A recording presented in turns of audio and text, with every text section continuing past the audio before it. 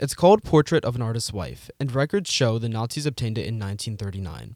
While its whereabouts were unknown for many years after that, it resurfaced at a New York gallery in 1956 and remained there until 1966. The Santa Barbara Museum of Art's website states that the piece was a gift from one of its founding members, Wright S. Luddington.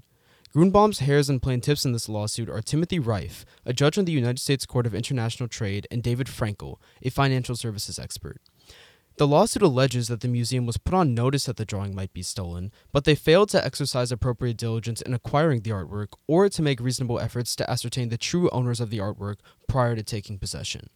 Reif told reporters at the time that the proceeds of the lawsuit would be donated to a foundation established in Grunbaum's memory that supports underrepresented artists.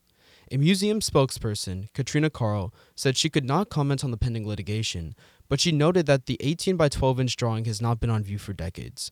Until fairly recently, lawsuits like Reif's often failed in court due to the statute of limitations over such legal actions. That is, until the Federal Holocaust Expropriated Recovery Act was enacted by Congress in 2016, which eased requirements for the recovery of artwork that was lost or stolen through Nazi persecution. All of this information is courtesy of reporting by the Santa Barbara Independent. For KCSB News, I'm Dan Siddiqui.